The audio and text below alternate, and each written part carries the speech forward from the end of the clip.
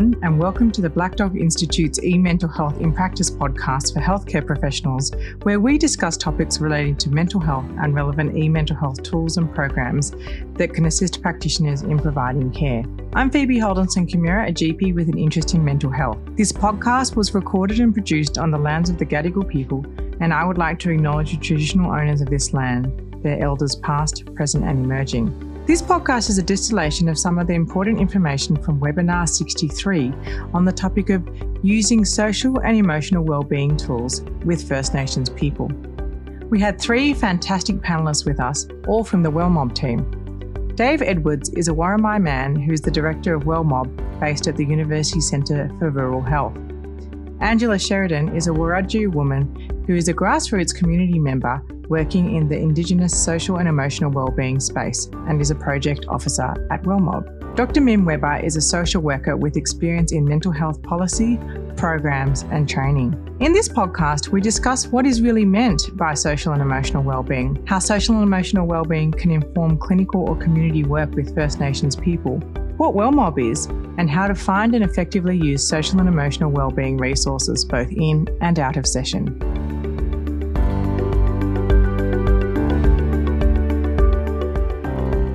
Welcome to webinar 63 in the series on the topic of using social and emotional wellbeing tools with First Nations people. I'd like to now invite David Edwards, who's one of our panellists tonight, to say the acknowledgement of country. Thanks, Phoebe, and hello, everyone. I'm David Edwards. I'm a Warramai man. My people are from the Cooroa River, and I'm zooming in today from Widjabul country in Lismore, northern New South Wales. And I'd like to acknowledge country in my traditional Guttung language of the Warramai people that was given to me by my uncle Stephen Brereton.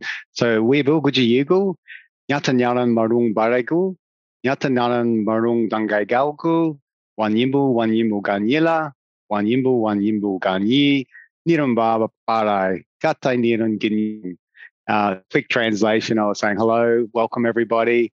I was paying respect to the land, to country, and to the ancestors, and that country always was and always will be our country, and that let us enjoy this space together. Thanks very much, Phoebe. Beautiful. Thanks, Dave. So some of you might have heard of WellMob before. That's the eMental Health in Practice that is dedicated specifically to resources for First Nations people. And so we're going to really be taking a deep dive into those resources, but also an overarching framework to think about the use of those resources. So, Ange, would you be able to start us off by walking us through what exactly do we mean when we're talking about social and emotional wellbeing? Yeah, sure. Thanks, Phoebe. So I guess the term mental health can be challenging for many Aboriginal and Torres Strait Islander peoples, as it's often can be linked to stigma or negative attitudes and beliefs about mental ill health. So social and emotional wellbeing is the term that's used to describe our overall wellbeing, and it's holistic in its concept. It's more than just mental health in the way that it accounts for all of our connections in the world around us. Ourself, our community, country, culture, and kinship systems are interconnected and aren't separate from self.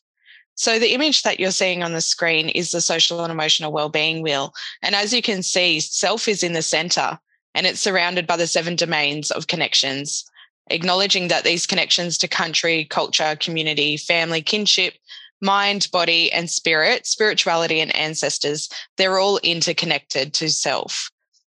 In the circle outside that, you'll see some of the historical and social determinants of health. So social includes things like employment, housing, education. Historical, which includes the legacies of colonisation, the disruption of our traditional ways of life and dispossession of land, family and community, languages, and the forced removal of children from families, as well as present-day factors such as racism and discrimination. The political domain refers to the importance of human rights for all peoples and to self-determination, sovereignty, and social justice.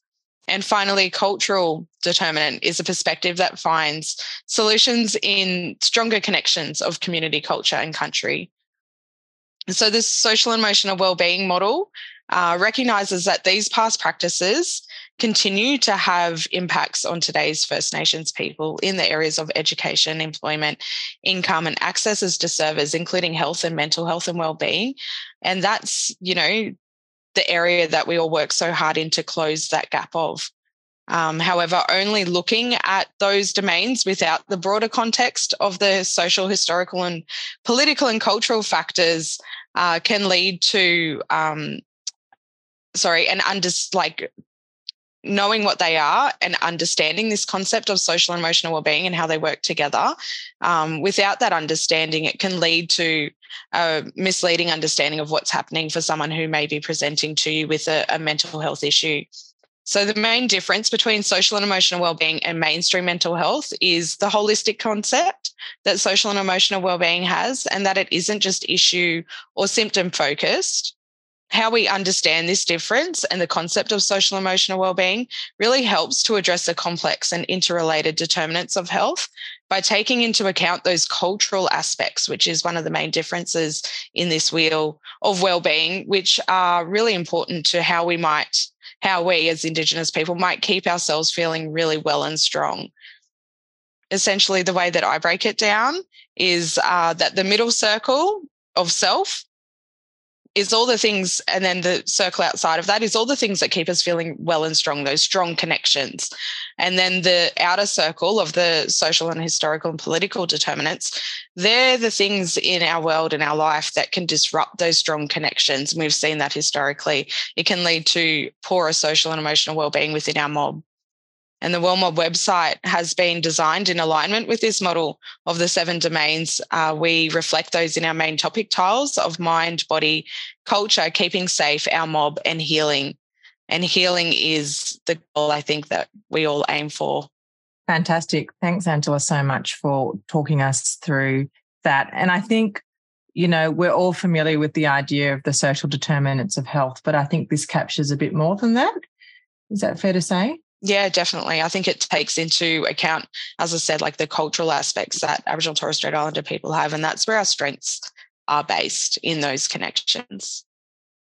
I think it also takes into account all those political determinants, and Ange did a wonderful job to describe how all those domains of wellbeing are connected and relational for Aboriginal and Torres Strait Islander people, and how they're influenced by historical, social, cultural, and political determinants. And I thought it was really important to acknowledge that a recent political determinant, the Voice to Parliament referendum, not wanting to debate the pros and cons of the actual Voice to Parliament, but the actual impact on First Nations people in this country has been pretty high, and there has been a lot of incidences of racism and discrimination, which is really important for practitioners and clinicians to be aware of when they have First Nations patients and clients, and possibly some of the additional stress that's been experienced by people in a community setting.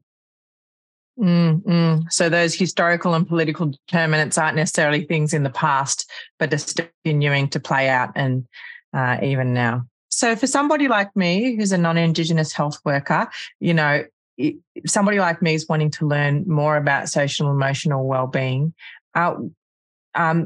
Mim, could you tell us a little bit about this welcome guide on social and emotional wellbeing? Sure, be happy to. Look, as Ange said earlier, there are a number of resources on our website which explain the meaning of social and emotional wellbeing, and there are some shortcuts which we'll refer to later about how you might access some of those resources. As a non-Indigenous worker, this is one of my favourites. I think the videos are brilliant in terms of understanding the background to it, but this one was really one of my favourites. And although it says it's a welcome guide for the Aboriginal workforce, I think it's particularly useful for non-Indigenous workers. And it relates directly to the social and emotional wellbeing wheel that Ange explained so well. And what they've got in this particular manual is a table which has taken those connections from the wheel and described what they mean by that, and then identified, well, if we're looking at that, what might be some of the positive or protective factors? So, for instance, if we're thinking about the person who we're working with, what's their sense of belonging? Do they practice mindfulness? Have they accessed support to manage any stress that they might be experiencing, or have they found ways of overcoming the trauma that they might have experienced? Or have they found ways of recovering from mental health illnesses? So they're very individual things, but then there are also the bigger things which become very protective.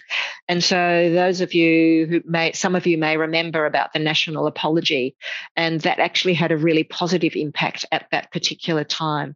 And in more recent times, there's been a lot of conversation about truth-telling and treaty. And so if those things actually come to being, if they're well handled, then they're going to be incredibly influential around positive and protective factors for people. If you then go a little bit further along in this table, then there's also the factors that might be challenging or creating a risk. And so some of those are threats to safety, social disadvantage, intergenerational trauma, the experiences of racism that have been referred to already today. And what can also happen in the mental health field is misdiagnosis and mislabeling, which can happen so easily for our First Nations people when they're bigger, holistic. The domains that we were talking about earlier are not actually considered. So what's really nice in this particular manual is that it has all of the connections. So this one was connections to mind and emotions, but there's also the other connections. And as a non-Indigenous worker, the way I would use that is to, when I'm reflecting on the work that I'm doing with that person, I might be running through that and just thinking, have I understood enough about what's going on for that person? It doesn't mean that you have to thoroughly inquire into absolutely all of those domains, but you use your professional judgment about what might be missing, what do I need to talk about some more, and they may also then be really good conversation prompts for what you might discuss with the person who you're working with. So I think it's a fantastic resource for all of that. That's fantastic. Thanks so much, Mim. I mean, I'm just thinking of myself as somebody who is medically trained, and we've got a certain way that we're, trained to take a history, and you're meant to start with history of presenting complaint, and then, all this. And I just think this is such a different way of thinking about building a history with somebody. But it's interesting to think that it is a framework that you have there in the back of your mind that is actually informing the way that your conversation's playing out. Yeah, that's good. Yeah, that's right. Yeah. And really, I mean, I remember from a long time ago learning that as a practitioner, what you look for is what you find. So if you're looking for deficits, if you're looking for clinical deficits, you'll find them. But if you're actually taking this framework in your mind and you're looking for what are the positive and protective factors from that holistic social and emotional wellbeing perspective, that's what you'll find. And the same with the risk factors. And what's it like then for clients or patients, I guess, when we take more of this type of approach? How does it make a difference, do you think? Well, I would imagine that I can see that Ange is unmuted, so she might yes, that's good. Ange will come in and she'll speak from the heart around that. But it's very much about this is what people's lives are about. So rather than this being a clinical, professional, cold, Western approach, this is really about getting to understand what's going on for that person. Ange, what do you want to say? Oh, well, lived experience. I've experienced both sides of the coin. I've had, wonderful clinicians who have actually really deeply listened to my story, and they've been able to pick out all these bits that at the time I wasn't aware of myself, because that's what they're familiar with, this holistic concept, and they're picking out those little connections that I might have, whether they be strong or need some strengthening. And then I've had, when I was a lot younger and it turned me off re-engaging, with counselling or psychologists or anything like that, because I was met by brick walls when I'd talk about my disconnection from, culture within my family history. There was just no understanding, and I felt really invalidated and why am I going to talk to you if you've got zero understanding of what even that basic concept might, feel like for me. So But then, back to the other side of the coin, feeling valued and validated and heard and connected feeling human rather than just a, little clinical type box that you tick, all those things. Yes. Yeah. So it sounds like it's much more connecting on that human to human level. Yeah. And it's deeply impactful, for mob when you're able to connect in that way. And it might be, slightly different, tailored approach to what you might do for other patients, but taking that time for deep listening, it really, speaks volumes to, building that rapport and being able to open up some of these tough conversations and finding insights in those stories that your client's telling you. Mm-hmm. And what I heard both you and Mim touch on a little bit was this idea of having a strength-based approach and really drawing out those stories of what's keeping you strong. Mm. Yeah. Absolutely. And we'll talk a little bit further about the strength-based approach and some of the resources that we have that can support workers to really dive into that a little bit further. But yeah, if the social and emotional wellbeing framework is very much, it's not only holistic, but it's also strength-based. And that's fantastic. It's fantastic for anybody, whether you're Indigenous or not. But it's particularly relevant for our First Nations people because it fits with their whole way of being.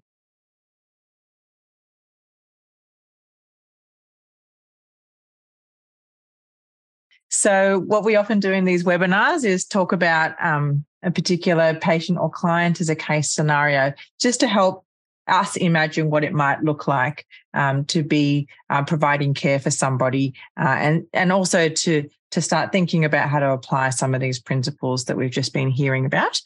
So let's meet Uncle Fred. Imagine that we're working as a non-Indigenous health worker in an Aboriginal medical service somewhere in Australia. And Uncle Fred is a 60-year-old elder who's been coming to the service for quite a long time and has really good relationship with the Aboriginal health worker, but doesn't really seem to need to see the nurse or the doctor very frequently. And he's certainly never come to talk to us before about anything in terms of mental health. But he comes in today wanting to discuss how he's been feeling recently. He says he's not sleeping very well, and he's got no appetite, which is really unusual for him because he really enjoys his food usually. He's been finding it harder to get up and go to work and, get excited about the day ahead for him. And he's also lost hope for the future, so looking forward as well. There has been quite a bit of conflict in his family recently, and he's been involved a little bit in trying to mediate things, and he feels very much caught in the middle, which has been causing him a lot of stress. He says that he's stressed all the time. He teaches culture at a local school, which he really enjoys. So he's come in today because he gets this sense that he really does need help, but he's not really sure exactly what sort of help he's looking for. And he's very clear in his own mind that he doesn't want to go on any medication. So I'm going to ask the panel, what speaks to you when you hear about Uncle Fred's story, or what are your concerns or thoughts? As a non-Indigenous worker, one of the big things for me would be I need to find a way of actually connecting with Uncle Fred. And there could be a number of different ways that I could do that. But certainly as a non-Indigenous female, I would want to have a conversation with him to say, how are you feeling about working with me? Is that comfortable with you? If not, are there some other things that we could do that would make that more comfortable, including potentially, would he like to have the Aboriginal health worker in on the conversation? That would be an option, and that's entirely up to him. If I'm listening to what he's been telling me, then I also realise that some of what he's describing sounds a bit like depression. And he may or may not know much about depression. And I know that on WellMob, we have this great little 2-minute video, which I think explains depression really well. And so what I might then say to him is exactly that. There's a little video that we've got, which explains it really well. And we could watch it together. Would he be interested in that? And just to see whether what the video says is something that he identifies with. And you could then watch that together. And one of the advantages of that is you're looking at the screen together. So there's not that intensive, looking at each other kind of thing, which I think is always helpful. And then we could actually ask him, so what you've heard do you relate to any of that? When might some of those things come up more? When are they around less? And so we actually get to get a much better sense of what's going on for him. The fact that it's a video and that it also talks about, it explains what depression is, means that he's not the only one who's experiencing depression, and that may make him feel a little bit less isolated and alone. And then if he likes the video, it's also something that he can show his family members as a way of starting a conversation around something that he might otherwise feel a bit awkward about. Different resources, it's horses for courses, so different resources are going to work well. So this might be fantastic for Uncle Fred. It may not be so good for a 20-year-old. We have other resources on WellMob where people, well-known Aboriginal people, talk about their own experiences of depression, for instance, or other mental health issues. And they will explain what that is, but then they will also talk about their recovery journey from that. And quite often that means, well, usually it means some form of connection with culture, but it also means connecting with others. And so that people take steps not to be so isolated. And that can be quite inspiring for a younger person, perhaps, who may admire somebody like that. Do you want to say something about that, Dan? Yeah, just a great example of that is Brother Joe Williams, a Wiradjuri man that is an Australian national boxing champion and an NRL player. He shared a lot of his story in video content around his battle with depression, drugs and alcohol, and then later his diagnosis with bipolar disorder. And just listening to someone like Joe talk about and share his experience, I think gives, as Mim said, inspiration for other people to look into any issues they might have around that, and but also draw inspiration from his connection to culture and how that might be an important part of their healing journey. And there are also things like fact sheets. So some people who might be more oriented in that way may appreciate reading something and being able to take something back with them. So there are a variety of resources. And a little bit later on, when we talk about the resource sheets, there are a number of our better ones that people can dive into and get a quick idea about what some of the best ones are. I thought it was worth mentioning too, a bit of a shout out to the Catherine West Health Board for producing these little videos. Like, they're little 2-minute videos, and they're part of a mental health animation series that's on WellMob. And if you Googled depression just in the search engine on WellMob, you'd probably find this video pretty quickly. And the other animations are on things like anxiety, psychosis, and also a bit of a strength-based video on staying strong in times of challenge. So really good resource to check out and use in your practice. So what I'm hearing then is that whether it's videos or fact sheets or a worksheet that you're using together, that can diffuse the intensity of an otherwise of a consultation that could be quite full on. Is that what I'm hearing? Absolutely. And it's like you're putting the issue out there and you're having a conversation about it out there rather than in here. Although obviously the in here comes out there, but it's another way of actually looking at it. In the old narrative therapy ways, you'd be talking about externalizing it, putting it out there. Yeah. So that's another way of describing that. But I think it's how interesting, really, as opposed to that sort of question and answer type format. Exactly. Most and literally looking at it out there, because you've got something out in front of you to look at, which I think can be helpful. I think it's particularly helpful, Mim, when there is a lot of stigma and what we call shame around talking about mental health issues, and where you've got that third-party resource, it can really destigmatize an issue and in some way normalize it. So I think it's a really healthy and practical tool to use in session. So one of the things you talked about, Mim, just then was perhaps using some written material or something paper-based.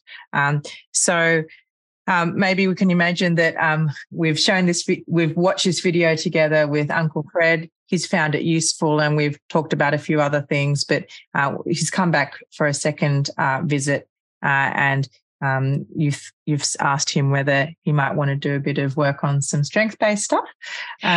Or even in the first session, sure. You may have identified some of what's going on for him, and then you don't just want to leave him immersed in the problems. You actually also want to get a sense of, who else is he other than this experience of depression? And we know that he teaches culture in school. We don't know how he feels about that. We shouldn't assume that that's a good thing for him, but it would be something to ask about.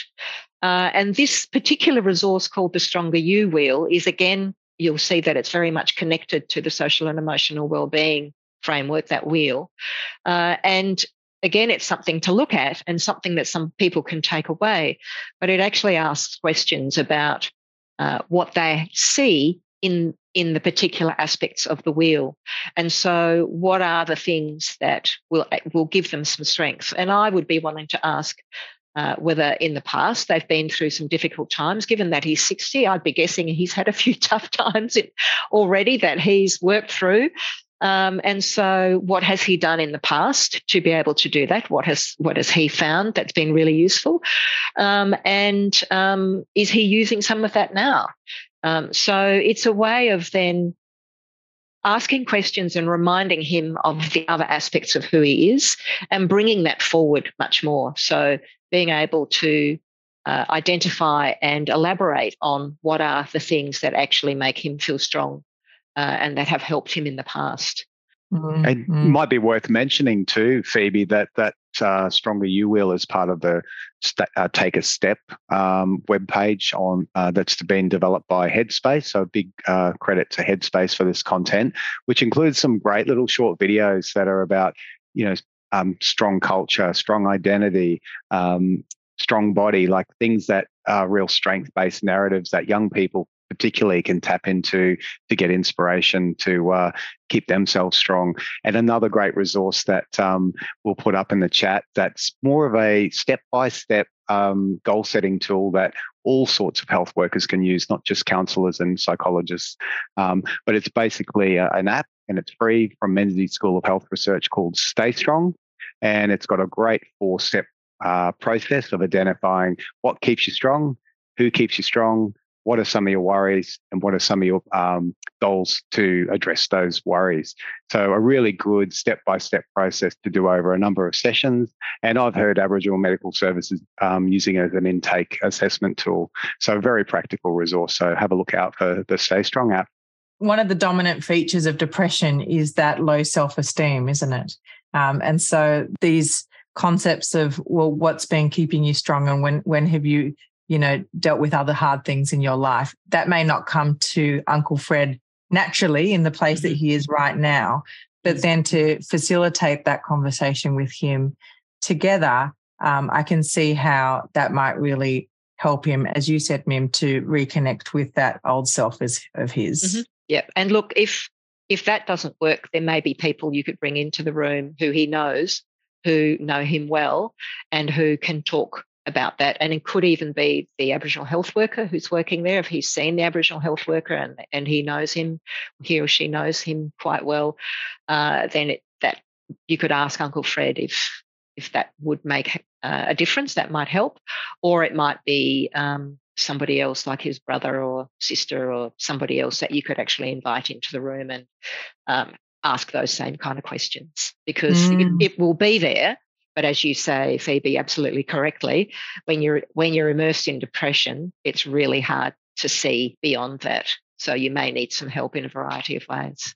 And that's the beauty of a great AMS, isn't it? Is that it's a very team-based approach to care, and we know that Uncle Fred's got a long-standing relationship with the Aboriginal health worker. So I can imagine that that health worker might even be able to draw on their own experience with Uncle Fred Absolutely. Yeah. Fantastic. So we've now talked about a number of digital mental health resources that we can be using with our First Nations people. But I think it is worthwhile us also just having a think through, well, what are the principles to using digital resources well and safely? Dave, could you walk us through those principles for us? Yeah, thanks, Phoebe. I think Black Dog Institute and under the eMHPrac community of practice have done some great work on that implementation science of using digital mental health interventions in work. But just to break it down very quickly, if you're in a client-centered role, a one-on-one consult situation, there's a few key steps you can go through in using a digital resource with your client. The first thing is just to ask. Don't assume that people are across technology, that they like looking at screens, including your monitor on your desk. Have a just general discussion of if they are comfortable at looking at online resources, and if they do have a smartphone. And a lot of our communities, phone ownership might be at the family level. In rural, remote areas, there might not be Wi-Fi access, so it's really important to understand just how useful technology or a digital resource might be in any instance.